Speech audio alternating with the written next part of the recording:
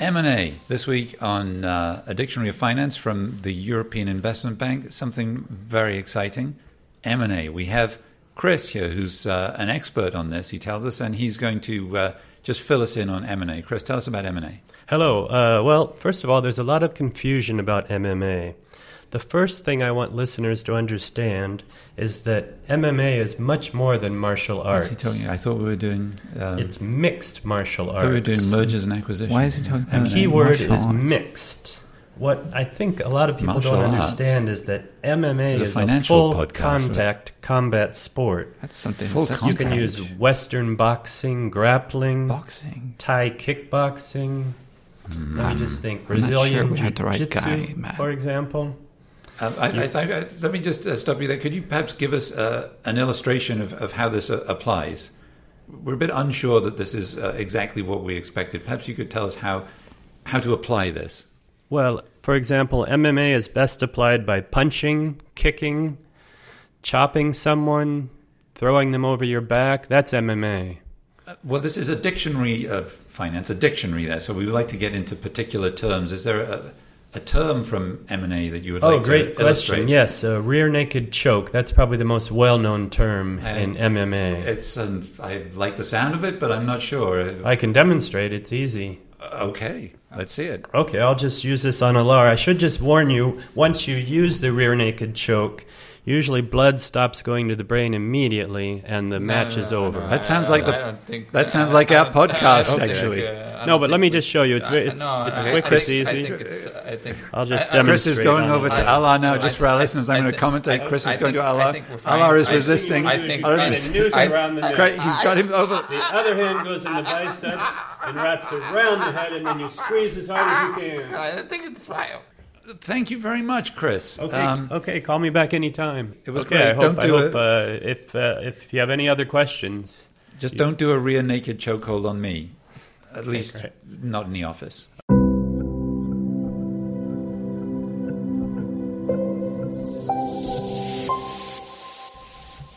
So this week on A Dictionary of Finance from the European Investment Bank, not mixed martial arts, but mergers and acquisitions, M&A. Mixed martial arts can be very violent, a bit of a bloodbath. I'm sure legal questions to do with M&A can be too. We've got Tom Gwynn here, who's counsel in the UK Ireland unit in the legal directorate at the European Investment Bank. You haven't been involved in any kind of violence outside the courtroom, let's say? On the farm, yes. It was a bloodbath during my time stint as a donkey castrator in Lincolnshire. As a summer job. You said that with a straight face. So donkey castrators, it's a real thing, at least in Lincolnshire. Yeah, but there's no kickbacks here, if you understand. Great. Well done. And with that line, let's move on to Alexander Slack, who is a senior legal counsel in the equity transactions team at the European Investment Fund. Hi. So welcome to Dictionary of Finance. What do you do when you're not doing legal transactions? Yeah, great question. I'm also a certified life coach. So I do life coaching with clients. Okay, so that's not life-saving. It could be life-saving, I guess. Well, what is life coaching? Yeah, it could be. I mean, it's more about getting people out of a place of stuckness and more aligned with their goals, getting them to where they want to be in life. So you mean if Tom was still castrating donkeys 20 years later, you'd say, why don't you go to law school? Something like that. Exactly. Yeah. Uh-huh. Moving him to Fantastic. the place he wants to get to. Good. We could always do with a little life coaching, all of us. Let's get into mergers and acquisitions. Alexandra, first of all, what is a merger and what's an acquisition? Why would you do one rather than the other if you're a company? Yeah, it's a great question. I mean, in common parlance, I think mergers and acquisitions are kind of used in the same phrase. So for the general public, it's all the same thing. From a legal perspective, it's actually a little bit different. A merger is the coming together of two companies, one absorbing the other. So by the end of the process, you end up with one entity. An acquisition would be one company acquiring the other company, whereby those two companies continue to exist, but one holding a majority stake in the other. Just to make a second distinction, on an acquisition, you could also have a company acquiring the assets of another company. So it could be the acquisition of one company's shares or the acquisition of a company's assets. But with the merger, is the end result a third company, or is it still one of the two companies that got involved in the first place? Yeah, it's usually the one absorbing. It's a fusion and merger and combination of two or more companies. And in most cases, it does result in a new entity with a new corporate status and a new name and a new brand. That's more often than not the case. So the acquisition, mergers and acquisitions, is more the other term, one of the other terms we wanted to get at today on a dictionary of finance is the takeover. That's an acquisition. It would be an acquisition or takeover, whether on a hostile or a voluntary basis. So what's a hostile takeover? The hostile takeover is often a bit of a contrast to a merger. A merger implies and is often involving a mutual voluntary marriage, as it were. I mean, it's like a marriage. Most marriage, you would think, is a very voluntary, willing basis. These days, yes. These days, absolutely. But the takeover or an acquisition often is unsolicited of a target company that is not necessarily for sale. How can you acquire something that's not for sale? How can you do a hostile takeover? Yeah, we're not talking about bride snatching here or anything like that. We're simply, in real terms, talking about a company that is not on offer or being up for sale.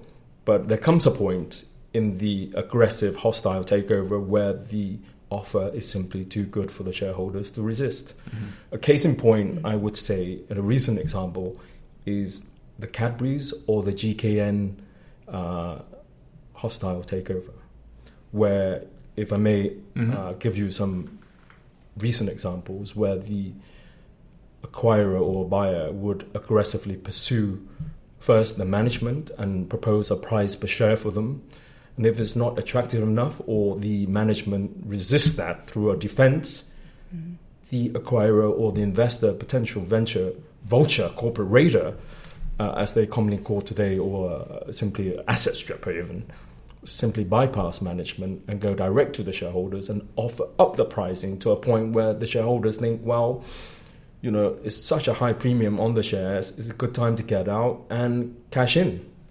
So why would the management not be happy with the offer? I mean, it's not their shares, so they wouldn't be losing out. So why would they resist a takeover? It might not be part of the strategic plan of the company. Plus, as you said, it might be that management are not holding a great deal of the shares, so they might not be able to capitalise really on the value of the offer. Could it also be that you mentioned asset stripping there? So in the case of Melrose, a pursuit of GKN that was reaching the climatic point beginning of this year, a prime example of why a management of a target will resist that is because they have already proven to the vulture investor or buyer that they are not effective or successful or performing or delivering as a board or management, and therefore they are vulnerable.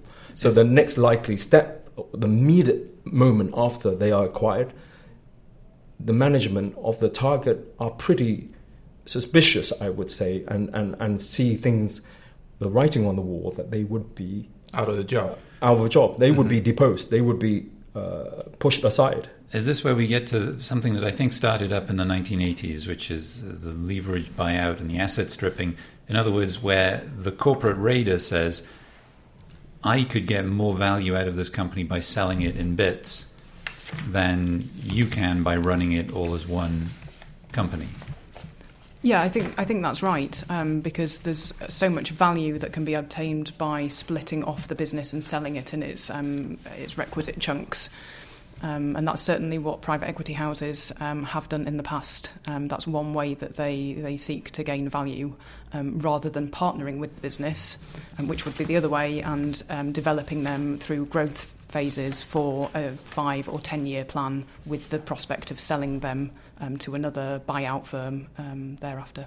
And this would be an example where the private equity house would think that with a different kind of management or a different strategy, the growth would be greater than it is now. Yeah, exactly. Okay. So they would put together a growth plan and then they would execute that plan over a number of years. But at the time of acquisition, knowing that over the set period, they would be wanting an exit in a particular market. This was seen in the 1980s, let's say, as a very negative thing. There were many negative things about the 1980s, the music of Rick Astley and so on. But there was also this phrase, the barbarians at the gate, which came along then. Tom, can you tell us a little bit about that and how people viewed asset stripping and buyouts, as they were called in those days? Yeah, I mean, you those phrases, type of phrases, Matthew, barbarians at the gate, conjures up all sort of yuppie image of, Edward Lewis in Pretty Woman, Gordon Gekko in the Wall Street movies, and it all traces its origin back to private equity firm KKR or Kohlberg Kravis Roberts, where they aggressively pursued, as epitomized, immortalized, I would say, in the bestseller novel Barbarians at the Gate by Brian Burrow and John Haliar, summarizing the corporate strategy, the ruthless corporate strategy of these asset strippers, whose prime motive and opus operandi is simply, with a very short 5-year term, to asset strip. Literally, if you look at a car on its final days, they'll strip the wheel, they strip the parts and sell it. If we go back to the more recent example I mentioned on GKN or Melrose, these guys' motto is buy, improve and sell. So it's a very short-term solution. There's no priorities of preserving growth, brand, increasing market share, or necessarily maintain employment for the staff.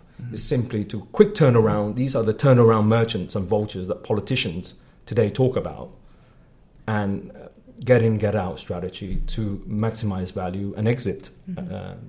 To make a quick return. So these would be an example of a financial investor doing an acquisition, and the other category would be a strategic investor. Is that right? So what would the objective of a strategic investor, or what's a strategic merger or acquisition like? Sorry, just to follow up that point. This is not to say all takeovers and acquisition are necessarily asset stripping. There have been examples, as in the case of, the less recent example of, say, Kraft Foods, the US grocery giant acquiring aggressive pursuit of Cadbury's, the traditional family base. There it was more strategic than asset, stripping, mid-term, short-term strategy. They wanted to split their business into grocery and confectionery business and increase market shares in India and Asia. That wasn't a short-term strategy to exit. That was purely part of their global growth strategy in the confectionery sector that they felt they needed a missing piece to develop and grow globally. So in that case, it wasn't a short-term asset strip. It was merely a strategic long-term growth plan. Yeah, and I think increasingly over the last decade or so, private equity firms who in the 1980s were doing perhaps more asset stripping now have more of a reputation for growing the business that they're acquiring, so that they partner with the business and they grow that business, they increase revenues, they increase the number of outlets of the relevant shop that they've bought, they have an international growth plan, and that's really what they're seeking to do. And I can give an example of that. When I was in London working on M&A transactions, I worked with the founders of the Pret-a-Manger sandwich chain, and they were selling at that point to a private equity firm called Bridgepoint, who eventually acquired a stake in the entity for about 324 or 25 million GBP. That, I think you will have seen in the press recently, was sold 10 years after that acquisition to a Luxembourg holding company for approximately 1.5 billion. Oh, wow. So you can see the kind of growth that private equity is now managing to engender in the instead of the quick hit. One of the focuses of strategic investors or in strategic investment these days is in the high-tech area. And I'm thinking in particular of really big companies like Google and Facebook, that whenever you hear of a relatively small and interesting high-tech company, the next thing you hear about it is it's been bought by Facebook. And so that essentially Facebook or Google owns pretty much everything. We had an example of that here at the bank recently when PayPal bought a company in Sweden that the bank had invested in. And that was kind of a surprise, and there we go. What they're after is not asset stripping or anything like that. They're after, if I'm correct, the intellectual property rights. That essentially the software. They're not buying factories and things like that. What does that mean, really, though, the intellectual property rights? Well, there you're looking at things like trademarks, copyright, patents, design rights. All of those things would be classified as intellectual property rights, and they would be being acquired as part of a share acquisition. So where the business, the company itself is being acquired, the shares are being purchased, and everything within the business is going across with that. So all of the IP, any employees, all the debts IP, and liability, IP, intellectual property. Oh. Yeah. Know-how. Just to add to that point, there's a multitude of purpose when they do acquire a target of that nature, because there's many benefits. Firstly, they eliminate a competitor. They streamline and synergies and resources, reducing cost base.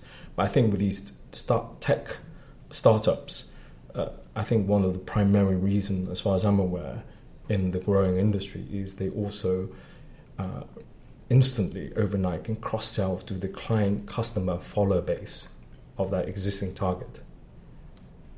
So, you acquire WhatsApp, how many billion users of that, and instantly you acquire a massive client customer base. I think so. The goodwill, the business book, along the know-how, go hand in hand. Yeah, and eliminating competition. Yeah, or potential competition. Aligning, reducing cost base. And also acquiring the talent, because you often want to get these young entrepreneurs who've created this fascinating startup, and you want them to be building something for your own brand instead. Absolutely. Yeah. But what we're talking about there is companies that are getting bigger. They're merging and acquiring and getting bigger. When a company gets smaller, it can be through having a spin-off. What's a spin-off, and why would they do that? Well, that's where either part of the business is siphoned off into another entity, and then sold, packaged up for sale to another strategic investor. So the management buyout is when the existing management of a company would acquire the company from the shareholders. Pretty much. And they raise their own financing, and then they got their own strategy and plan, which they want to pursue, and they want, and it may not necessarily go down well with all the shareholders having everyone on board, so they decide to go it alone and raise the funds enough to buy it out. Is that when they might want to use something called a squeeze out?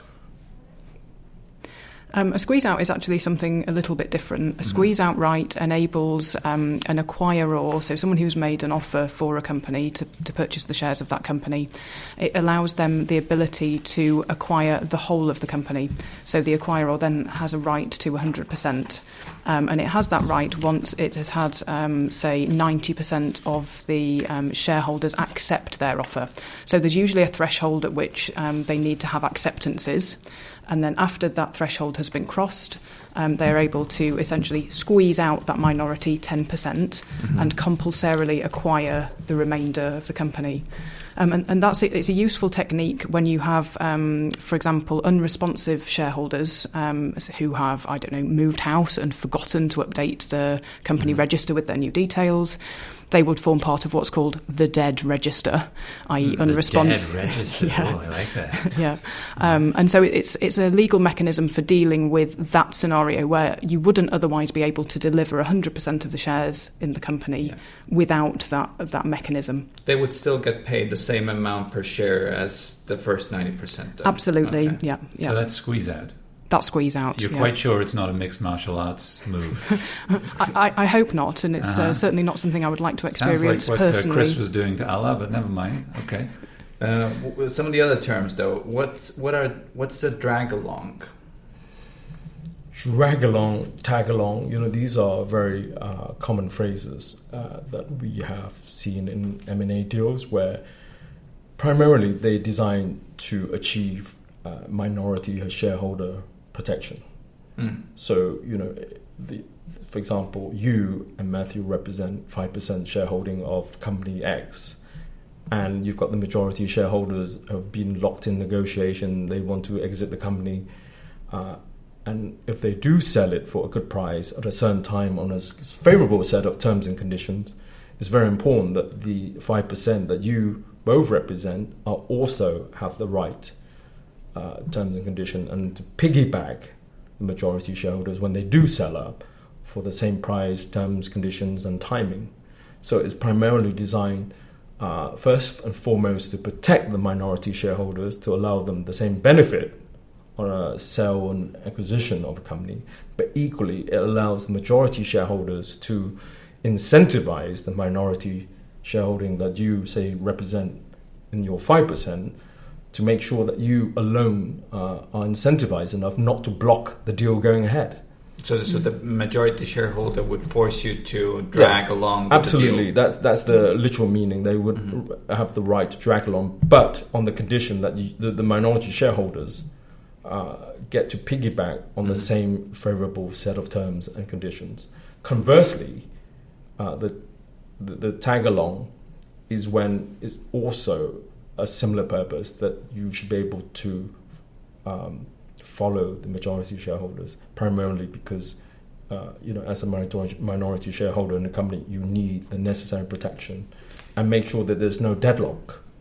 Now, the European Investment Bank and the European Investment Fund, they're not really involved with a lot of mergers, unlike more commercial entities. But how is when we invest in a fund or when we invest in an equity deal with a company, how would that be different from an acquisition? Is that an acquisition basically? No, I would say that's an investment. So we're essentially one level up in the structuring, in the legal structuring. So what we're doing at the investment fund on the equity side is we're negotiating equity investments. So they are investments made by the fund into funds managed by fund managers across Europe. So these funds, they would do acquisitions? Exactly. Okay. So once they've got the requisite amount pooled in the fund, it's the fund through the fund manager and the fund manager's strategy for the use of those resources that will be doing the acquisitions that we've been talking about. So it's the fund manager and the fund manager's council which would be executing these acquisitions. And then, there may be cases where the EIB or the EIF would have a board member that sits, on the board of that company. But that doesn't necessarily mean you control it. You allow voting rights and etc. But I don't think it's quite an acquisition. I'm sure the same level of due diligence applies to make sure that the numbers add up, the liabilities, the strategies are what we expect them to be, and it's all part of a valuation process. So let's say if there's going to be an acquisition or a merger, how does it actually happen? Once someone has decided it's going to happen, what are the stages? Where do the lawyers come in, and what do the lawyers do? Well, today, Alexandra and I can only speak, from the angle viewpoint of an M&A or transactional lawyer, and what we see. And Alexandra will share with you her experience, but mine experience has been is a cast of thousands. You have investment bankers, you've got financial advisors, you've got audit, and primarily the lawyers come in when we are instructed to conduct due diligence on a target for a buyer.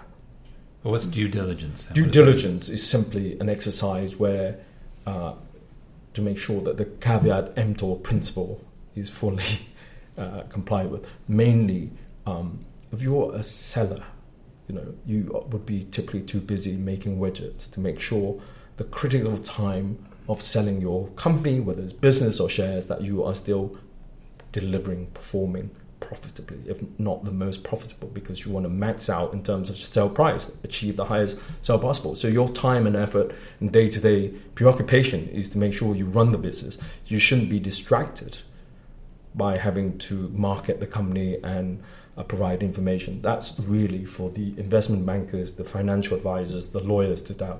And typically you set one of two types of data room. There's a virtual one and a traditional one where you basically supply this data room, and it's a very confidential process where you have to really sign non-disclosure agreement to have access to the books. It's literally the seller opening their books, business books, numbers, sensitive details to justify the asking price for the business. They want to justify the valuation, the asking sale price they ask of a buyer. And from a buyer's perspective, you want to make sure that you check the contracts, the business books, what this seller is claiming to be. So if the seller is claiming to have 500 contracts that's worth 2 million, you want to make sure those numbers add up and you inspect the books. Conversely, also, you need to make sure that not just the profit and the upside, but also are there skeletons in the pension liabilities, the litigation, the debts to creditors. You need to make sure that those are fully disclosed so that any adjustment in the valuation of the purchase price can then be negotiated. So that's all part of the due diligence process. It involves lawyers, financial advisors, bankers, costs of hundreds of thousands. Mm-hmm. The data room doesn't really sound like a place where all the fun happens.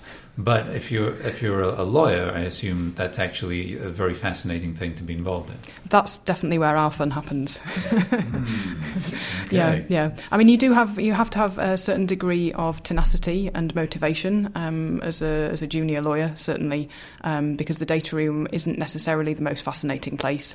It is where you can kind of cut your teeth in terms of seeing how contracts work and making sure that they are doing what they should be doing. So as Tom said, a large part of what a lawyer is doing as part of the diligence process is reading the contracts, it's making sure that the terms are correct, and then it's reporting that information back through means of a due diligence report to your client, the potential acquirer, and that, as Tom rightly said, feeds into their decision as to whether they want to pay the value which is being asked, or quite where to set the range on the price. Tom and Alexandra, thank you so much for being on A Dictionary of Finance from the European Investment Bank. To our listeners, don't forget to subscribe to this podcast and our new podcast, Future Europe, which is about the future of Europe. Did I mention that to you? You did, yes. Yeah. It talks about 28 different companies having a hopefully positive impact on the future of Europe in various ways, one from each country, and you can look it up on iTunes or whichever platform you use for listening to podcasts, along with, of course, subscribing to A Dictionary of Finance. And in the meantime, you can be in touch with us on Twitter if you have some other questions that you'd like to have us put to our legal experts here, or if maybe you're a castrated donkey who wants to troll Tom on the internet or something like that. I'm at EIB Matt, EIB-MATT. And I'm at Dollar Tankler, ALLAR-TANKLER. And we'll see you, not literally, on the next podcast from the European Investment Bank on A Dictionary of Finance.